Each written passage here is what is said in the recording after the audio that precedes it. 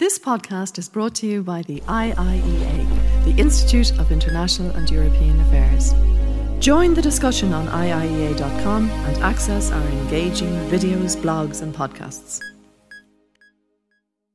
Good afternoon and welcome to this IIEA webinar.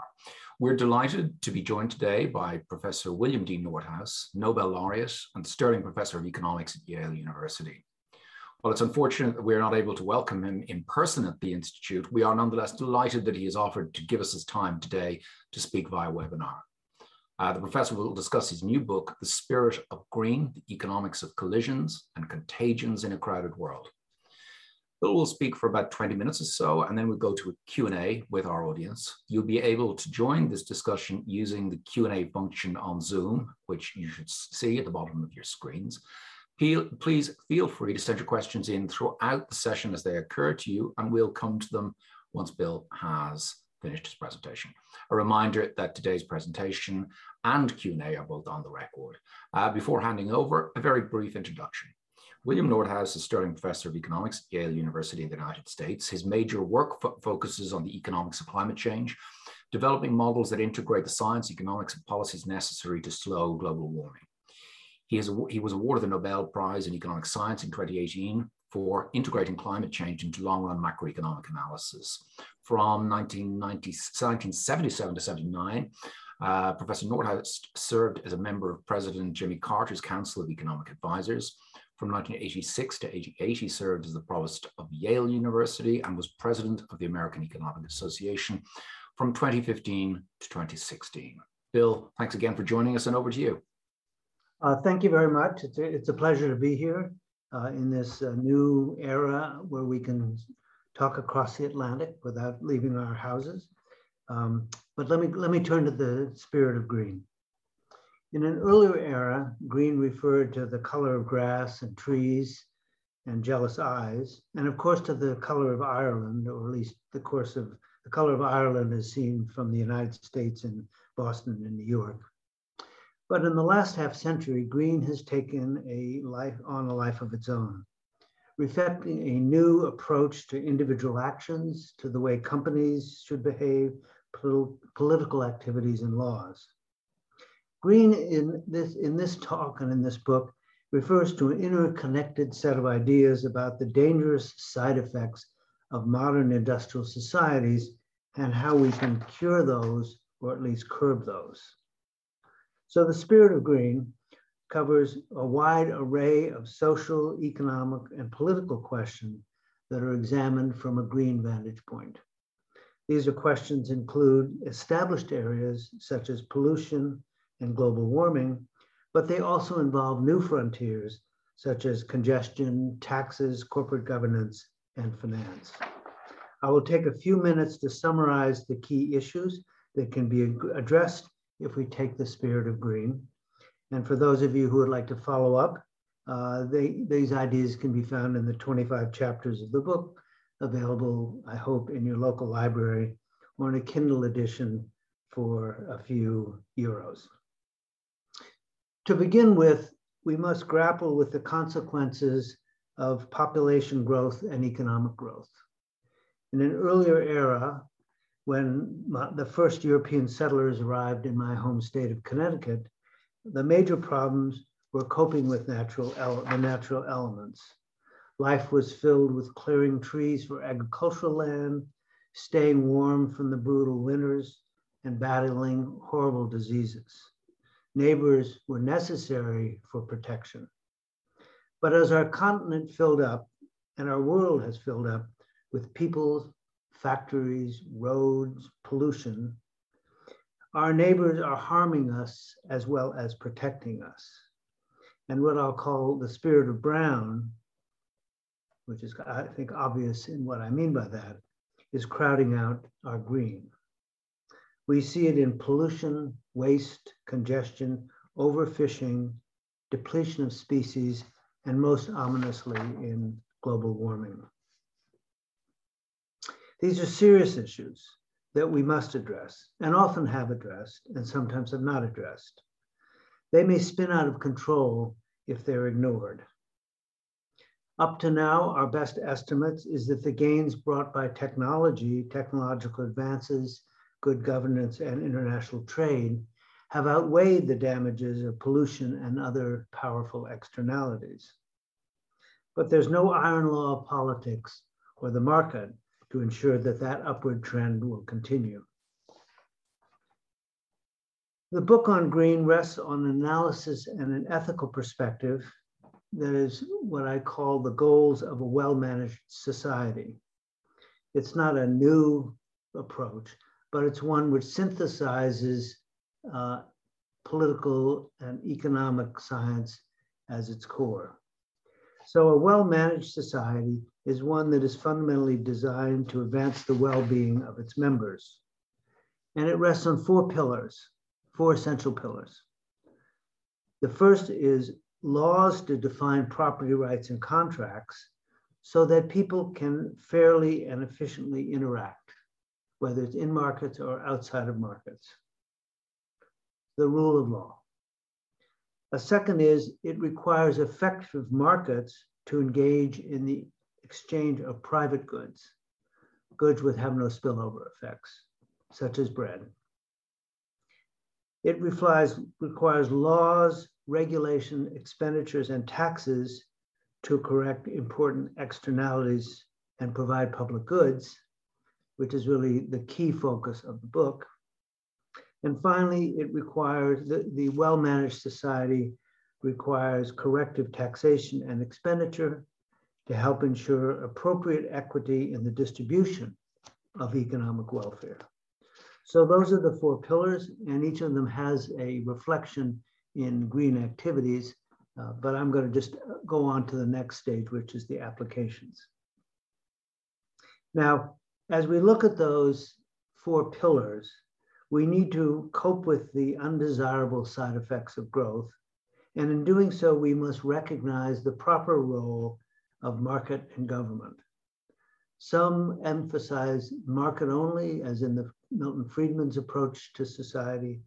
Some believe in government only, such as the earlier socialist approaches or communist approaches and central planning approaches, but neither will work. The market cannot solve our social problems any more than the government can by itself. The market by itself cannot effectively curb climate change, and the government by itself cannot effectively produce and allocate bread. Finding the right mixture of market and government is one of the most vexing economic problems of environmental policies. Each plays a central role in maintaining the balance between improving living standards and controlling congestion, pollution, and other spillovers. A central theme of the book is the role of efficiency. Now, of course, efficiency is the staple of economists. Economists eat it for breakfast, lunch, and dinner.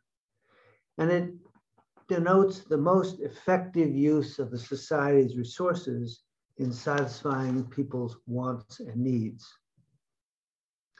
We often laud the effectiveness of properly functioning markets, and appropriately so.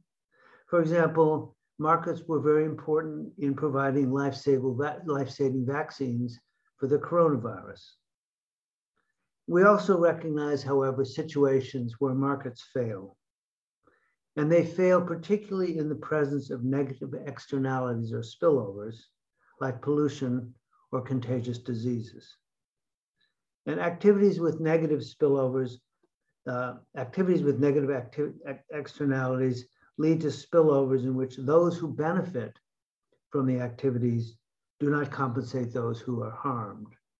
So a firm that pollutes the air or the water will benefit through higher profits, but it won't compensate those who are harmed through health or degraded water supplies.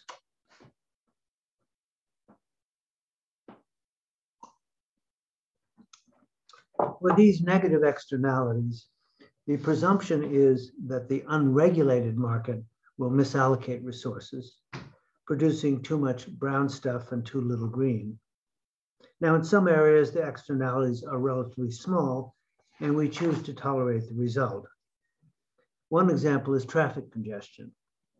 Traffic congestion is an externality where one person too many on the road slows down many others.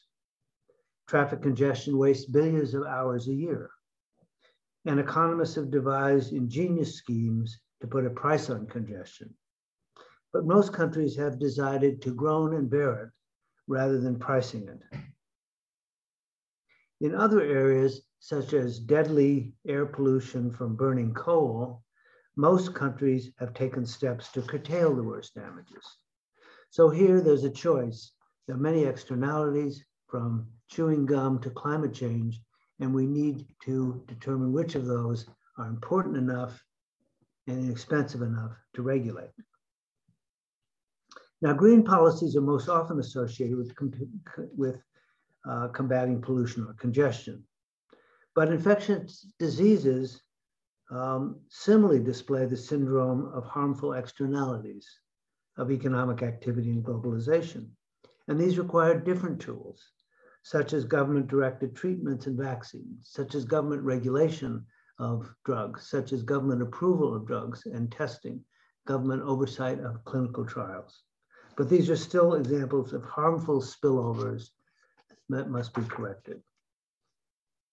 Additionally, pandemics are part of a deadly syndrome of fat-tailed catastrophes.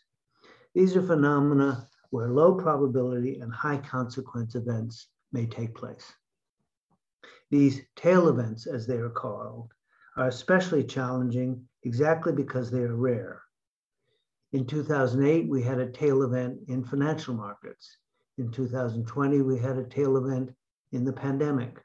In an earlier era, we've had tail events such as wars. Now the problem is these tail events are challenging just because they are so rare. We cannot accurately gauge their frequency or severity, which in turn makes them difficult to recognize when they appear and equally difficult to prepare for in advance. But these fat-tailed spillovers or externalities are some of the most challenging that we face. A related point is to recognize that correcting externalities is costly. At the very least, the corrections require the precious and scarce time of governments and managers who have other pressing concerns.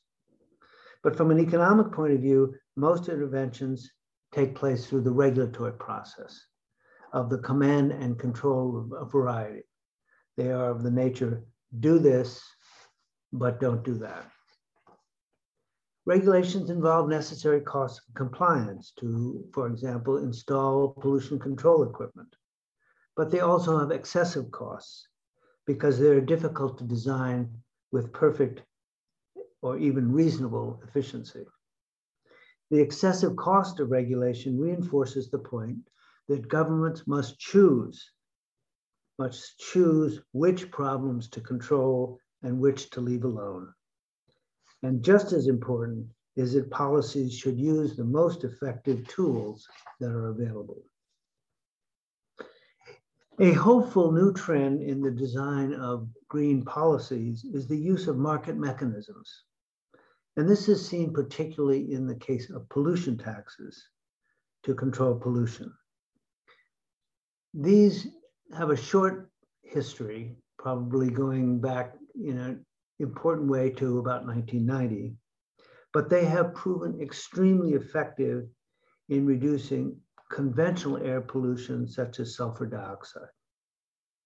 And many economists believe that the single best tool for slowing climate change is to use high carbon prices, as they are called, such as through carbon taxes, as a way of restraining the emissions of carbon dioxide and other greenhouse gases. In addition to restraining emissions, high carbon prices also provide incentives for low carbon innovation. The spirit of green also applies to important areas such as politics, innovation, corporate responsibility, and investment. And in each of these areas, a central dilemma arises between benefits to the decision-making and the social gains.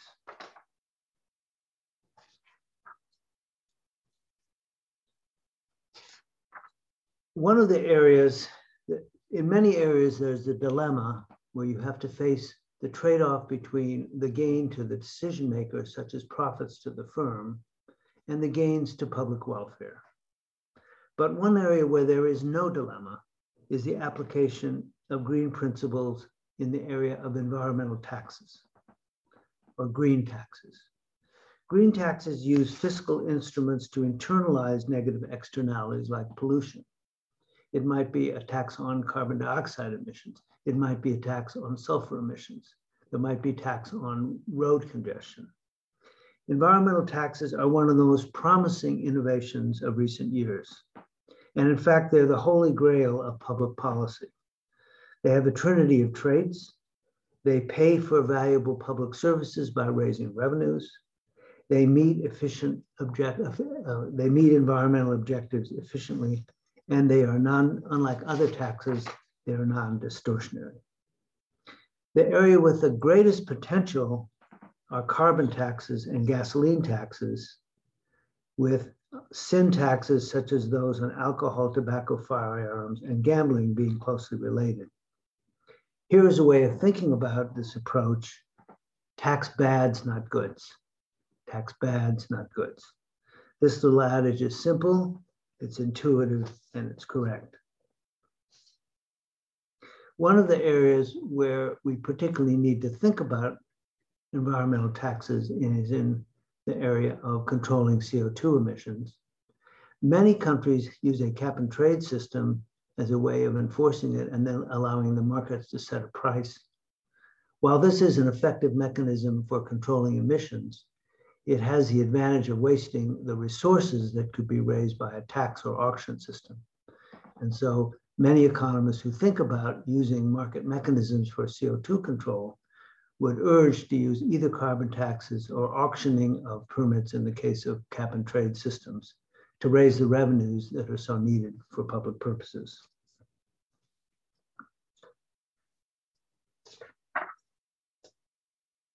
As we examine many of the challenges that today's economies face, we find that solutions will often require technological changes, in some cases, rather deep and profound technological changes.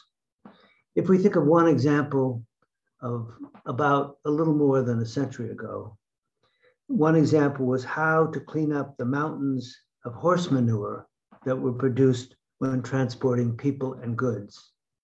Our cities were literally littered with horse manure. And not only the horse manure, the urine, and New York had approximately 100,000 carcasses of horses a year that had to be carted away. But the manure was cleaned up, not by sweepers, but by the automobile, which came and replaced the horse as a mode of transportation.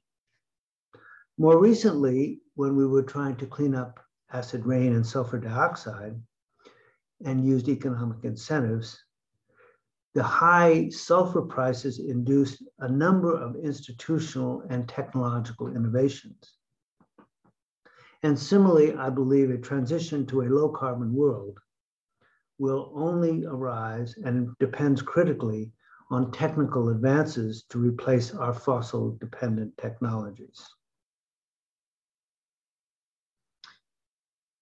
In fact, technological change faces strong headwinds in any case, and particularly strong hurricane force winds in the case of innovation for green activities.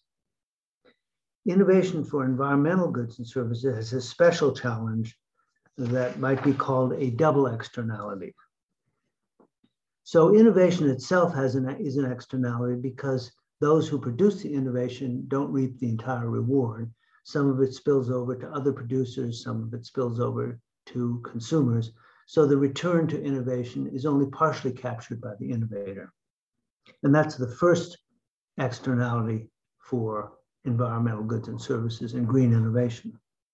However, there's a further gap between social and private because the good itself is underpriced.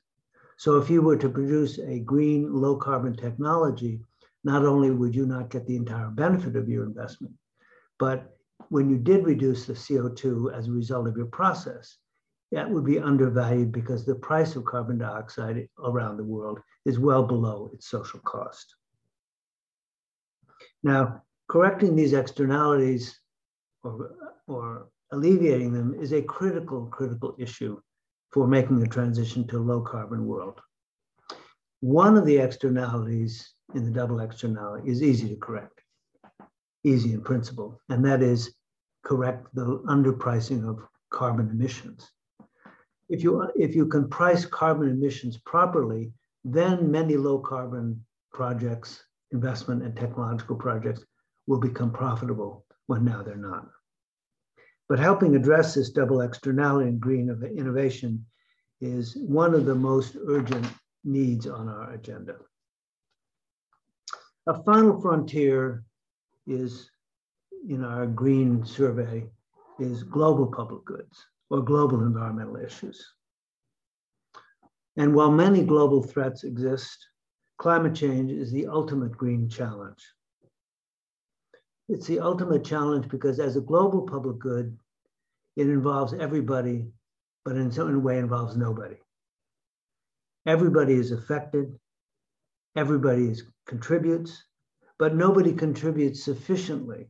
No individual person, no individual country, no individual company contributes sufficiently so that if you cut back your own emissions by 10, 20, 50%, you will make a noticeable difference to the global scene.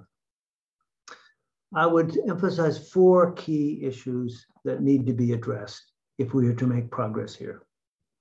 First, citizens of the world, individuals, citizens, voters, teachers, analysts, journalists, people who vote, need to understand and accept the gravity of the impacts of warming on the human and natural world.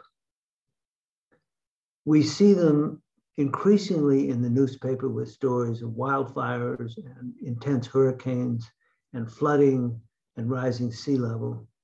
But we need to recognize that those are just the initial signs of this disease, of this ailment. Those are we've just seen the beginning, and the worst is yet to come. Secondly, nations must establish policies that raise the price of carbon dioxide and other greenhouse gases and raise them sharply. And while experts and environmentalists recognize the importance of carbon pricing, virtually no progress has been made on this on a global scale. While we would need a carbon price in somewhere between $30, $50, $100 in that range per ton, the global price today is about $3. So less than 1/10 of where it would need to be, maybe 1/30 of where it would need to be effective. So this is an important step globally. Finally, the best hope for coordination is a climate club to coordinate the activities of different nations. It's an international organization that would impose minimum standards and penalties. It's a coalition of nations that commit to strong steps to reduce emissions, along with effective mechanisms to penalize countries that do not participate. As nations meet in Glasgow to ponder steps to slow global warming, they need to recognize that the current model they have pursued through all these conferences of the 26 conferences of the parties have failed. They need to realize the current model of voluntary agreements has failed. It needs to be replaced by a stronger approach where actions have consequences and inactions have consequences. In a way, the European Union, which you in Ireland know well, is a kind of model for nations to follow as a multinational agreement where there are penalties as well as benefits. And this kind of model is one that could be pursued by countries in trying to understand how to improve our activities in climate change. So that's a summary, a brief summary, maybe not so brief summary of the spirit of green. Let me turn it back over to the moderators for questions or comments. Thank you for listening. This podcast is brought to you by the IIEA, the Institute of International and European Affairs. Join the discussion on IIEA.com and access our engaging videos, blogs, and podcasts.